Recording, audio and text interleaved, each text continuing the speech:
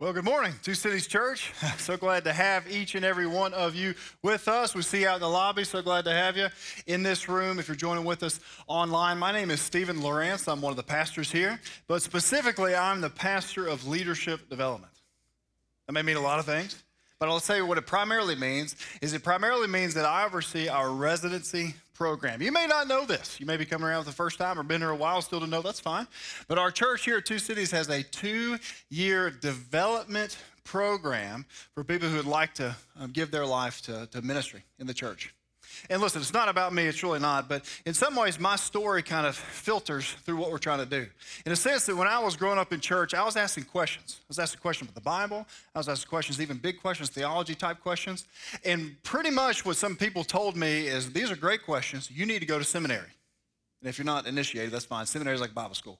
These are great questions. Why don't you go to a Bible school? And they'll answer those there. I'm like, cool. So I went to the Bible school and I was getting all those answers, whatever else. But I was asking, like, what does this mean, like, for the church? Like, how does this work out in life and ministry? And in Bible school, they were like, great questions. Once you graduate, you can get a job in the church, and then they can give you the answers there. I'm like, okay. So I graduated and got a job in the church, trying to figure things out. But really, our heart in our residency program, if you put it this way, and my personal calling is to kind of bring those two worlds together. And so that's what we're trying to do in our 2-year development program. People come to us, they may know exactly what they want to do, or they may say, you know what, I feel like the Lord wants me to give my life to his service. And we say, great. We're going to provide you high-level biblical and theological formation. So we offer a master's degree within our program at our church. That's a pretty cool thing. We said not only that, we're going to give you meaningful ministry leadership experience. Our residents aren't getting our coffees and, taking our messages or whatever else. Like, they're doing it. And maybe you, your family, or yourself are part of a ministry of our church, and you see our residents in it about having meaningful leadership experience. And then finally, we have kind of character formation discipleship. But yes, I'm a pastor of this church here, and I do things like I preach sometimes. I do things like I marry and I bury. But you know what I really focus my time on? My people, right? My people are the residents. And I try to give my life to them, and I try to get in their life underneath the hood. How has God created you? Who has he called you to be? How is he using your unique gifts for his service? And so if you know anyone who you think that'd be a good fit for, maybe that's you. You just reach out to me. Say, I'm interested. I want to know more. Love to talk to you more. Or maybe if you're here and you say, you know what, I'm not personally interested. You know who I am, what I'm doing, that's fine. But I'd love to be invested somehow in what's going on. Great. Reach out to me. We'd love to find a way to get you invested. But finally, I thought, wouldn't it be fun if all of us together went through a residency development time this morning? You don't get a vote in it. That's what you're doing.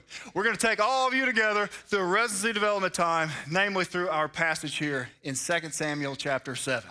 So I invite you to turn to 2 Samuel chapter 7. In a way, it fits well because this passage is similar to what we've been doing through our David series, looking at key moments and milestones in David's life. Obviously, this is a key moment.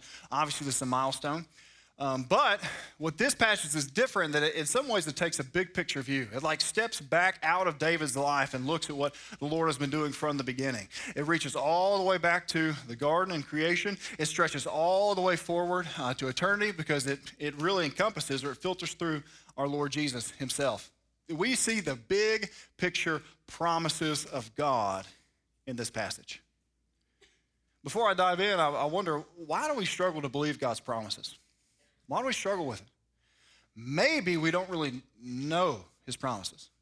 And I get it. Listen, the Bible's a big book. It's hard to get through, and maybe you never made it through, and maybe you tried, whatever else, and that's fine. But maybe we can start walking through some of these things together today. Or maybe for you, if you're honest, you're kind of bored by this Christian thing. Sure, you're glad that God created you or whatever, and thankful that he saved you from something and to something. But really, you've got a job to do, like literally, you got a job to do, 40 hours a week, and you got a family that's, run you ragged, and you got any number of things, and you're like, honestly, I don't really look forward to coming and hearing the same things over and over and over again. I'm kind of bored with all this stuff. Maybe today we'll see how this isn't boring, but in a way that the Lord's promises really reach deep down into your heart and really work its way out through your life. But finally, for some of us here, we struggle to believe God's promises because we don't trust his heart. Maybe something has happened to you or someone close to you. We're like, you know what, if that's the way the world is, then I don't even want to trust a God that's connected with that. But as we'll see of the Lord's faithfulness in this passage, the Lord is faithful to bring his promises to bear despite sin, despite suffering, and through the Lord Jesus Christ. This may be a passage that some of us aren't familiar with, and that's fine. Again, we are going to be walking through it together. I'm going to read the whole kind of swath here, 2 Samuel chapter 7. I'm going to read that whole section all the way 1 to 17, and we're going to see today how God keeps his promises in Christ. How God keeps his promises in Christ. So let's read that passage, 2 Samuel chapter 7, verses 1 to 17. Now when the king, that's David, remember the guy I've been talking about? Now when the king lived in his house, and the Lord had given him rest from all his surrounding enemies, the king said to Nathan the prophet, well, see, I dwell in a house of cedar, but the ark of God dwells in a tent. And Nathan said to the king, well, go, do all that's in your heart. The Lord's with you. But that same night, the word of the Lord came to Nathan. Go and tell my servant David, thus says the Lord, would you build me a house to dwell in? I haven't lived in a house since the day I brought the people of Israel from Egypt. That's the Exodus, right, Moses? But I've been moving about in a tent for my dwelling. In all places where I've moved with all the people of Israel, did I speak a word with any of the judges of Israel, whom I commanded to shepherd my people, saying, why have you not built me a house of cedar? Now, therefore, thus you say to my servant David, thus says the Lord of hosts, I took you from the pasture, from following the sheep, that you should be prince over my people Israel. And I have been with you wherever you went and have cut off your enemies from before you, and I will make for you a great name, like the name of the great ones of the earth. And I will appoint a place for my people Israel and will plant them so that they may dwell in their own place and be disturbed no more. And violent men shall no longer afflict them as formerly, from the time that I appointed judges of my people to the present. And I will give you rest from all your enemies. Moreover, the Lord declares to you that the Lord will make you a house. And when your days are fulfilled and you lie down with your fathers, I will raise up your offspring after you, who shall come from your very body, and I will establish his kingdom. And he shall build a house for my name, and I will establish the throne of his kingdom forever. And I will be to him a father, and he shall be to me a son. And when he commits iniquity, I'll discipline him with the rod of men, the stripes of the Son of Men. But my steadfast love will not depart from him, as I took it from Saul, whom I put away before you. And your house and your kingdom shall be made sure forever before me. Your throne shall be established forever. In accordance with all these words, in accordance with this vision, Nathan spoke to David. Obviously, this is a key moment in David's life. You see it, a lot of promises are made to him, but in a way, these aren't really what he expected. Big things that happened, and maybe he was expecting something that he was going to do on behalf of God. But the Lord gave him such a moment and such a milestone that tied the rest of his life together. In the first couple of verses, it's like we get a mini tour of our series, right? The verse 1, when the king lived in his house, well, David's the king. He's so much a king, he's got like a palace. You know what that means? David's the anointed. And the Lord has given him rest from his enemies, the Bible reminds us. That means that David's enemies, his foes or whatever, they've been vanquished. Whether that's the big old boy Goliath, or whether that's he's been fighting the ites, or whether that's Saul, whoever else, it's like David is the warrior. And so the king said to Nathan, the king's talking to his prophet, Samuel, whom the book is written after, the prophet Samuel, he's dead, but Nathan still has a prophet that he's, getting together with. He's a friend. See now, David says, I dwell in a house of cedar, but the ark of God dwells in a tent. His desire may be misguided, but at least he's looking after the glory of the Lord. It's like David's a worshiper. A lot's happened in his life, and you can imagine, he's sitting there looking back thinking, well, maybe this is my time to do something for God. But guess what? This entire chapter isn't really even about David at all. It's about who our God is, what he has done, what he is doing, and what he will do in Christ. As he looks at verse 6, he's like, hey, let me remind you, David, I have not lived in a house since the day I brought up the people of Israel from Egypt to this day. Isn't that great? He's reminding of the salvation. I've saved them people, and I've been with them. The humility of our God, that he is wandering, if you will, in the tabernacle. He is wandering his presence with his people as they wander. Verse 8, he's like, it's not just about all of those people. What about you, David? He says, David, remember, I'm the one who took you from like nowhere and nothing, just from shepherding people out in the shepherding little sheep out in the wilderness. I took you from that place and made you a king. And then what does he say in verses 10 to 11? It's not just about what he's done for David. It's about what he's going to do for everybody. And I will make a place for my people, Israel. He's going to give them finally the peace, the rest, the home they've been looking for. See, in some ways, we are seeing these big picture promises of God come to pass. But the Bible uses a different word for promise, doesn't it? Maybe you see it there in your the text of Scripture if you got an open Bible in front of you, or even as you're flipping through or scrolling through. What's the subheading, if you put it that way? What's the little title of this chapter? Do you see it? God's what? God's covenant with David. Covenant's an odd word. It's an old word, maybe one we don't really know anymore. And sometimes it helps to define things by comparing and contrasting. And so we can compare and contrast covenant with contract. I think we're pretty familiar with contracts, aren't we? Think about your iTunes service agreement. Whenever you get a new update on your phone, iTunes has made all of us liars. Nobody has read through all the stuff of that and agrees to all the terms and conditions. We don't even know. We're like frustrated that we've got to click 2 extra times to get the new software on our phone. But what's a contract? A contract's something you really don't think's that important. It's like, yeah, whatever. I'll sign up there to get the credit card. I'll sign up there to get the software, whatever else. Contract's not really important until it is. Until something happens and you try to get out. And you're like, oh, man. So that's what was going on the whole time. Because a contract is where 2 individuals, we put it this way, kind of turn their backs on each other and try to draw up something that protects their rights and what they're entitled to and their whatever, gives them what they want and punishes the other side if they ever break suit. That's a contract. It's individuals being selfish. Covenant's supposed to be something better. It's supposed to be something better. The kind of a wooden definition of a covenant is, 2 parties that come into a binding agreement with each other with a witness present. And we see a covenant maybe most often in our lives at a wedding ceremony. Been to a wedding recently, what happens? 2 parties, bride and the groom, what do? They make a binding agreement with each other, for better, for worse, rich or poor, till death do us part. Binding agreement with each other in the presence of many witnesses. And whenever I do a wedding ceremony, I have the couple turn around. It's kind of cool to see all your friends and family, whatever. But it's also important. It's to remind them that they're making this agreement before both God and man. There are witnesses involved who can hold them accountable to the vows made. So in some ways, we are expecting covenant-type stuff when we get to 2 Samuel chapter 7. And it even reminds us of what's been before in the Bible. You remember the covenant God made with his people at Mount Sinai? Mount Sinai, right? The mountain after the Exodus. Moses, let my people go. Moses gets them out of there, takes them to a mountain. What happens at the mountain, at Mount Sinai?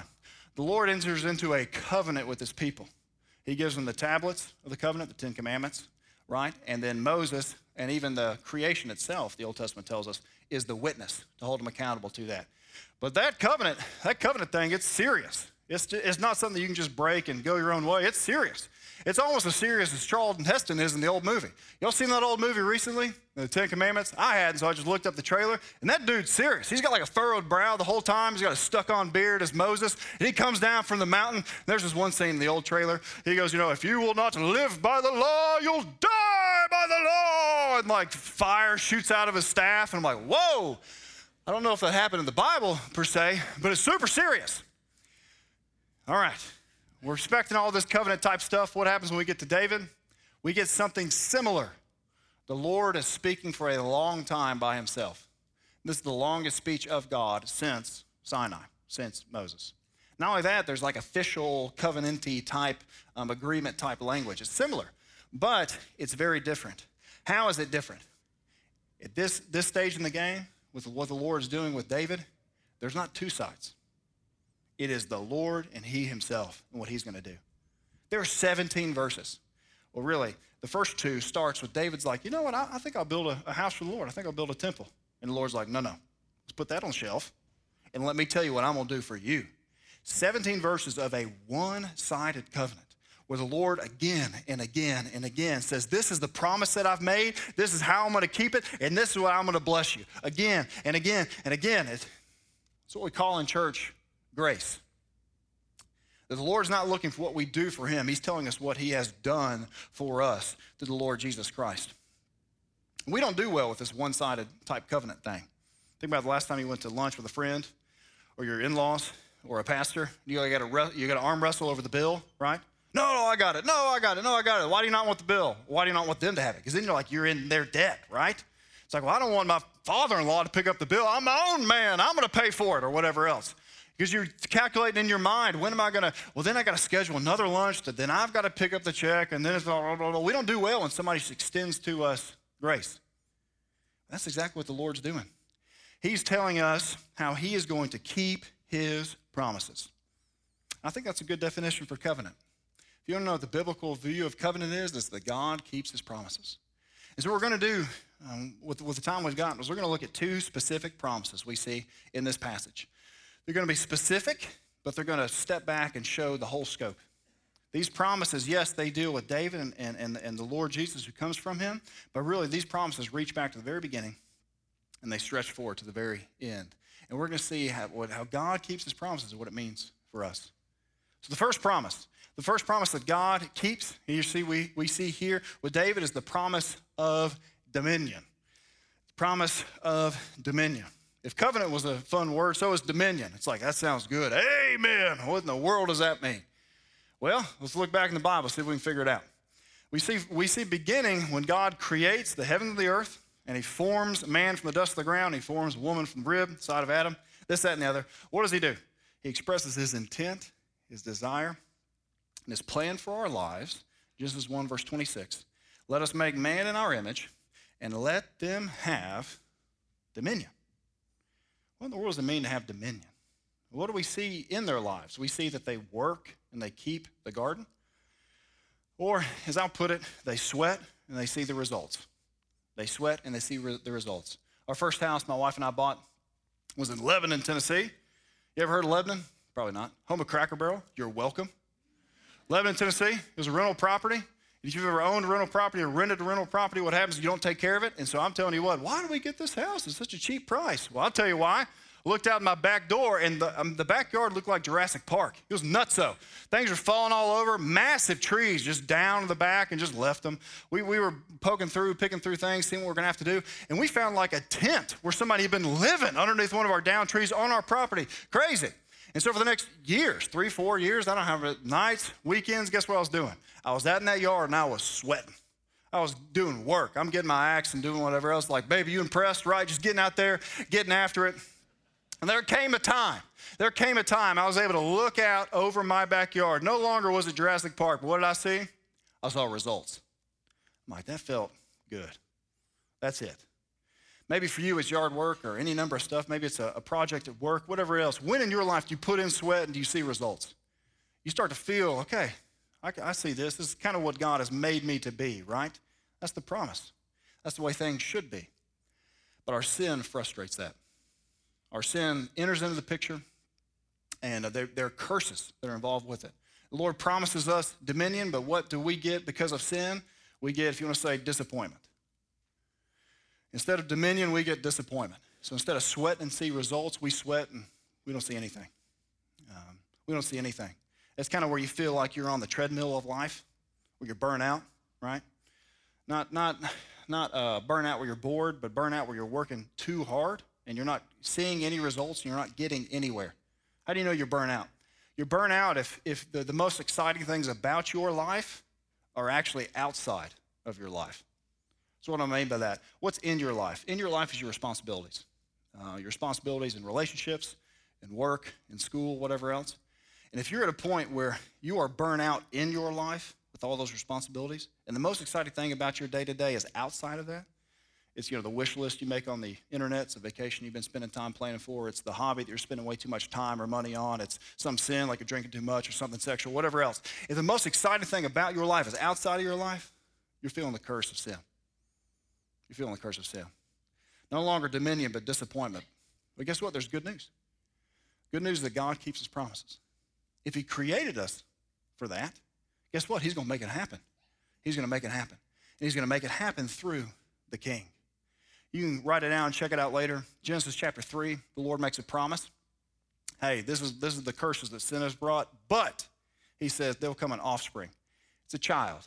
There'll come a child, a son, who is going to crush the head of the serpent and who's going to bring dominion back and really bring his people back to the garden. And we see little sprinklings of that through the Old Testament. If you read through, Abraham, the blessing to Abraham we're going to see, but one of the things is that Sarah, his wife's going to have sons, and kings of peoples will descend for. Interesting. Kings are going to come. Next, we see, Rebekah's brothers, they say, may your offspring possess the gate of their enemies. You see a little bit of possession, a little bit of ruling type stuff in there. But finally, we get through the Judges. We're like, well, that's not it. You ever read the book of Judges? Terrible. The book of Judges is awful. It goes from bad to worse to terrible. Just terrible, terrible, terrible. Okay, fine. And so they're not it. And then we get to David. Maybe David's it. You remember last week? No, just like Adam, what did he do? He saw what he couldn't have. It was pleasing to the eye. He desired it, so he took for himself. And he fell. It would have to be someone after David. The king's coming. And that's where you get in this passage in 2 Samuel the wordplay of house. Did you see it? David wanted to build the Lord a house. He was thinking like a building, like a temple. And the Lord said to David, no, David, I'm going to build you a house. And it's not a house like a palace. He's already got one of those. It's a house like a people. But it's not just a house like a whole bunch of people, though it is. It's a house like the dynasty of the king. Look at verse 12.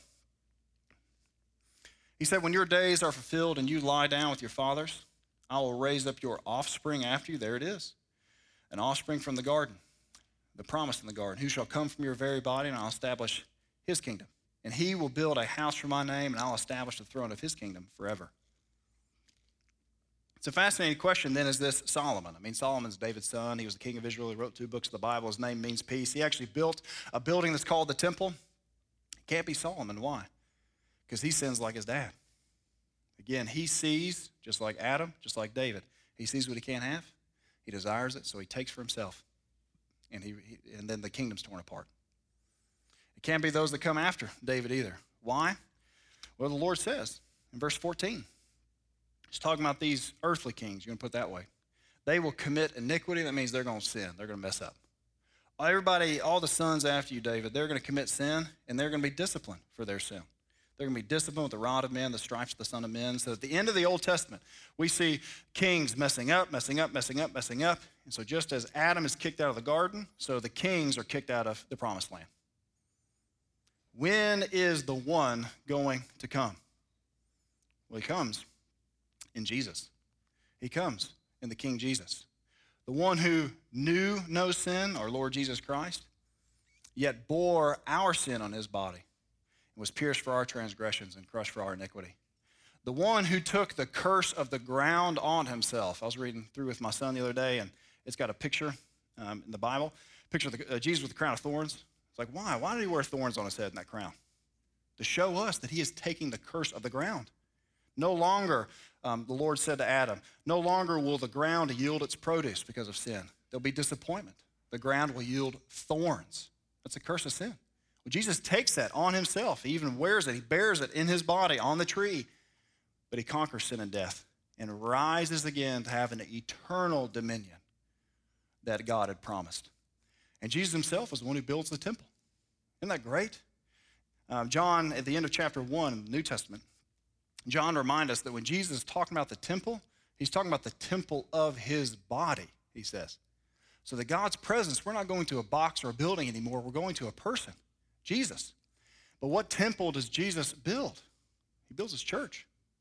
What does Peter tell us? That you are, right, the temple of God as living stones being built up together in love and unity. Jesus is the King. He is the one promised long ago. He is it. And when we see it, what does it mean for our lives? It means that it brings us purpose. In some ways, it means that we finally align our lives how it should have been from the beginning. Your purpose. What do I mean by that? Why are you alive?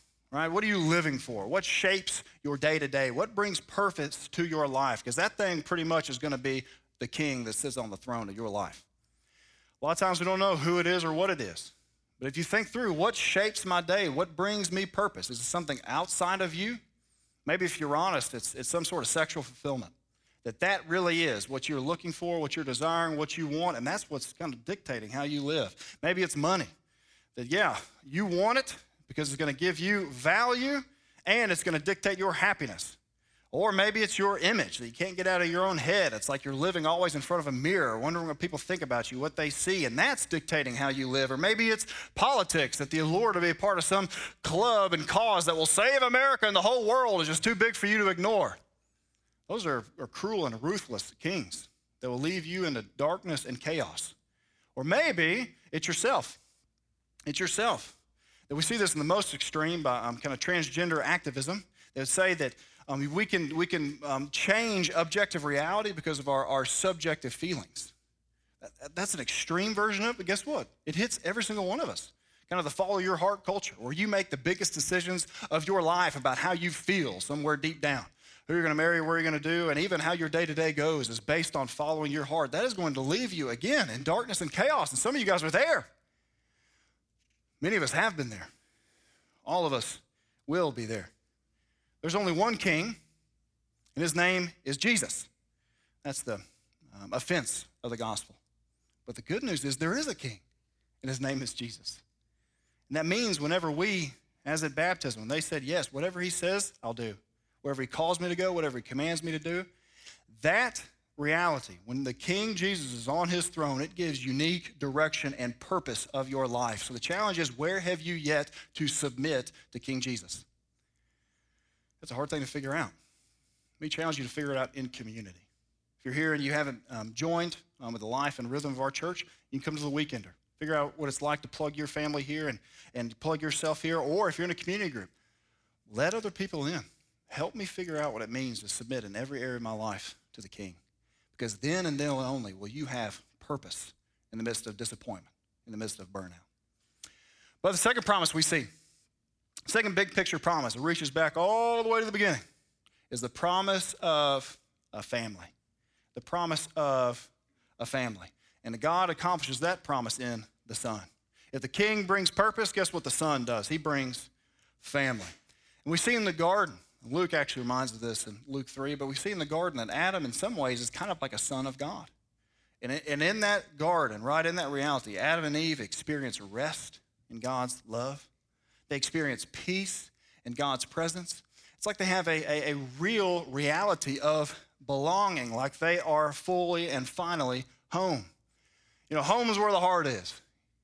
That's true if they're talking about Middle Tennessee.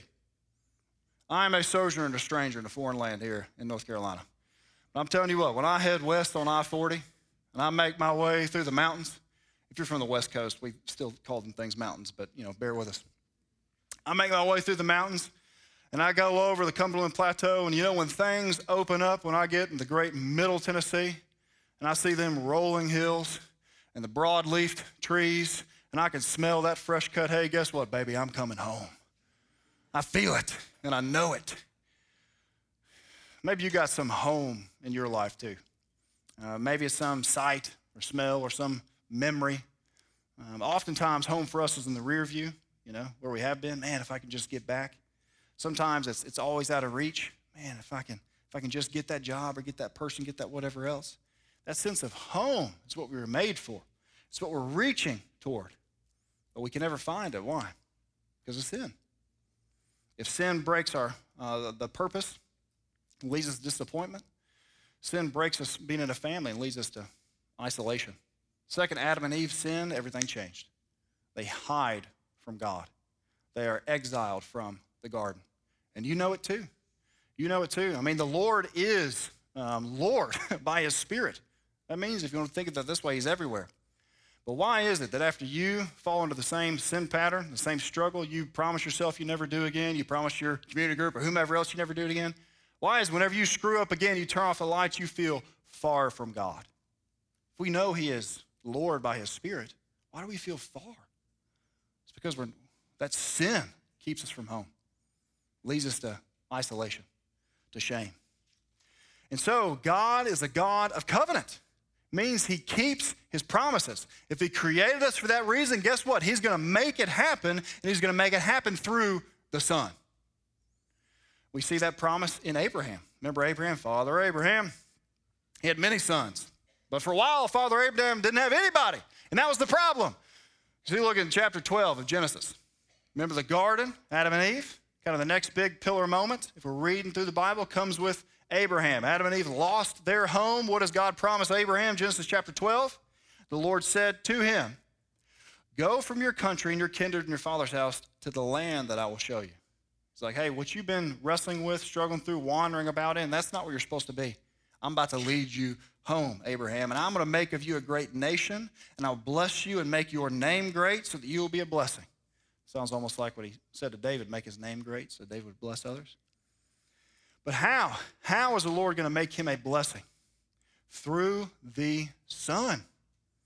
Abraham didn't have a son, right? Until the Lord made it happen. And David, even though he had maybe a family at this time, how is the promise going to be realized? In 2 Samuel chapter 7, verse 12, this son who will come from your very body. It's just like Abraham. Yes, Abraham, your son, your beloved son, whom you love.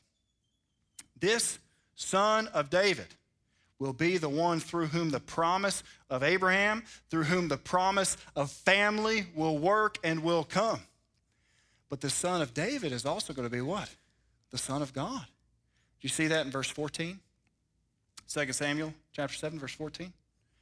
He says, and more, I will be to him a father, and he shall be to me a son. So no, David, it's not going to be any of your screw-up children. It's going to be my very son. And that's what Matthew's picking up on. You know, Matthew begins his gospel, beginning of the New Testament. Matthew chapter 1, verse 1. The book of the genealogy of Jesus Christ. Let's just stop right there. He's picking up that thread from Adam. Genealogy, that's the begats in the Bible. You usually skip over in your reading plan. The begats, blah, blah, blah. That's usually genealogy. But what does the word mean? It's the Genesis. The Genesis. Well, where have we heard that before? The beginning. This is the true beginning. This is God's creative purposes being realized, not just way back there at the garden, but here and now in this person. The Genesis of Jesus Christ, the Son of David. Here he is. He is the King. The King will have an eternal dominion, the Son of Abraham. Here he is. He is the promised Son that will bring us back to his family. And this is the key in a way that unlocks the whole Bible, that all the many threads of God's promises are woven together in the person of his Son. It unlocks the whole Bible. I was listening to a podcast the other day, and the host is a nominally and ethnically Jewish person. And the host was kind of talking to a Christian and like, hey, isn't that kind of what Christians say? That like in the Old Testament, it was about like one family back then and there, but now like we're all God's family. So that back then God had rules for like some kids, but now he's got rules for all of us because we're all children of God. It's like, oh, that's close, but no. Why? It forgets about the Son, Jesus Christ. It's not about going from one family to a universal family. It's not even about going from like one ethnic people to a church. As Paul puts in 1 Corinthians, it is about all of God's promises being yes and amen in Jesus Christ, so that all these varied threads of what God has designed and purposed are woven together in and through his Son. And yes, even the thread or the purpose of family, of belonging. Listening to the radio the other day, and Waylon and Willie and the boys came on. Some people didn't know this song last service. I may have to sing it for you. You know, mamas, why don't you let your babies grow up and be cowboys? Mamas, right? Why not? Do you know why? Because they'll never stay home and they're always alone, even with someone they love. I think more of us are cowboys than we realize. You know why? Because some of us can never stay home. Some of us have that restless heart. And it's funny, we can laugh when Waylon's singing it. But it ain't funny when it's the way we're living. That we're always thinking about the new and the next. We can never be where we are because we always want to be somewhere else, with someone else, doing something else. We got a restless heart. We can never stay home. Or maybe we're always alone, even with those that we love.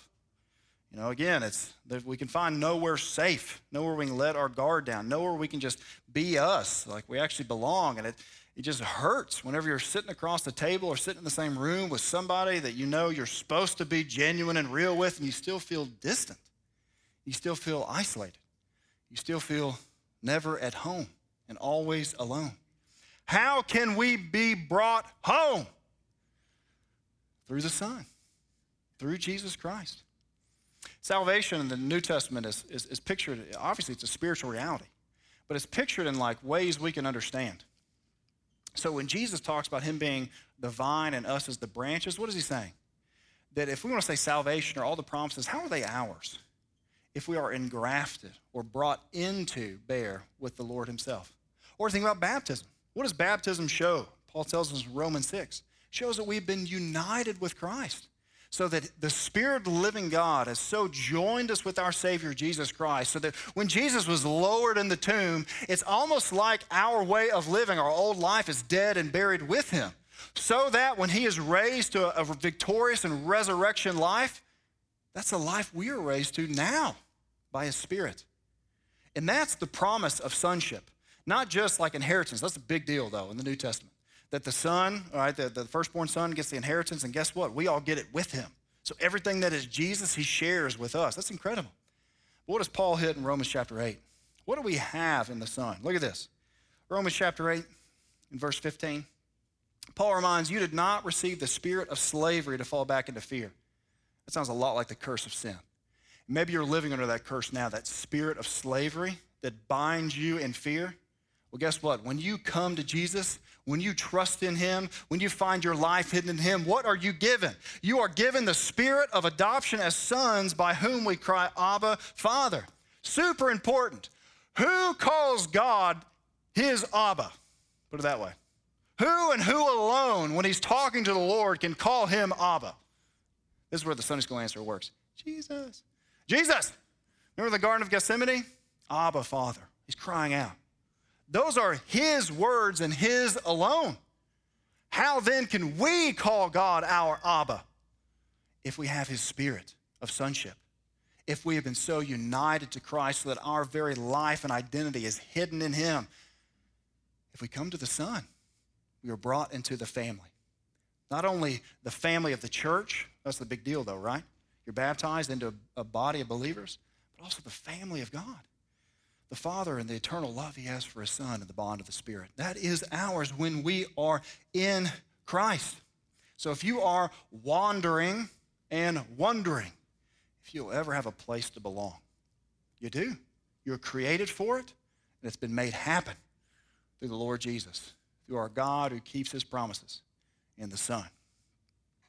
You know, God creates us for a purpose. He creates us for a reason. He creates us according to his design, and he makes it happen in our lives. And when our eyes are open to it, it just floors us, doesn't it? Maybe you've been floored before. I'll tell you what David is. Look at this. We've read the first 17 verses of this chapter. Look at the next verse. We showed and read and talked through how God just made these promises and made them happen and is going to do it. How does David respond in verse 18? Then King David went in and sat before the Lord. He said, who am I, O Lord God, and what is my house that you have brought me thus far? That you've done all this in my past. I can't even believe it. But yet all the past stuff was just a small thing in your eye. Why? Because you have spoken also of your servant's house for a great while to come. I'm floored by what not only you've done, but what you're doing, what you will do. And here's a tough little clause to translate, but it says, and this is instruction for mankind, O Lord. And so people go back and forth. Is that a question or is that a statement? The question form would be like this, and maybe your Bible puts it this way. Is this the way you deal with men? Like, is this the way you deal with people? Or it's a statement. Hey, this is the way he deals with people. Yes, a one-sided grace, the covenant that he makes, he creates, he makes, he keeps. Is this the way God deals with people? Yes. And can you imagine when David feels the curtain drawn back in his life and he sees all of the threads coming together in this son and this king who is to come? I pray that the Lord would bring you that moment of clarity here today. So often in life, we can feel like we're on the treadmill. Again, like we don't know really what we're doing. We're not really sure exactly where we're going, if anywhere at all. But there are moments, aren't there? Usually in the rear view. Whenever you can look back and say, oh yes, now I see. That God, you are working all of those things in that season to lead me to this point. Now I get it. What would it look like for you to have that moment of clarity now? in the present. You can see your life not as aimless, purposeless wandering or discouragement, but as aligned with purpose and belonging in Jesus. What would it look for you now to be floored by the covenant promises of God that reaches all the way back to creation, stretches all the way into the future, and yes, even brings you and your story into the picture? I love how David responds. He just went in and sat. It's like he had nothing left. Lord, all I can do is just sit and be washed over with your grace and with your goodness. So what would it like for you to sit and to be washed over with the grace and the goodness of God? Stop twiddling your thumbs thinking what you are going to do for God, and turn your eyes to Jesus and see what God has done for you to bring you a purpose and to bring you back into his family. Let's pray together. Our Father, help us to see. Help us to see the curse of our sin in our lives. That this aimlessness, this purposelessness, this burnout isn't just like because of stuff outside of us. It's because of our heart. That we have turned our back on you. That we have put ourselves as king in your place. Just drill into us the realization of the curse of sin in our life so that you can tear away the veil and show us fully and finally your glory in the face of your Son. Whatever we're looking for, whatever we're scratching for, searching for, Lord, may we come to Jesus this morning and see it all played out in him. Lord, we just want to sit and let that wash over us. What you want to do for our future. What you want to do for our marriages. What you want to do for our family. What you want to do for our church. Not because of what we've done, because of what you've done and what you're doing in your Son, Jesus Christ. In his name we pray.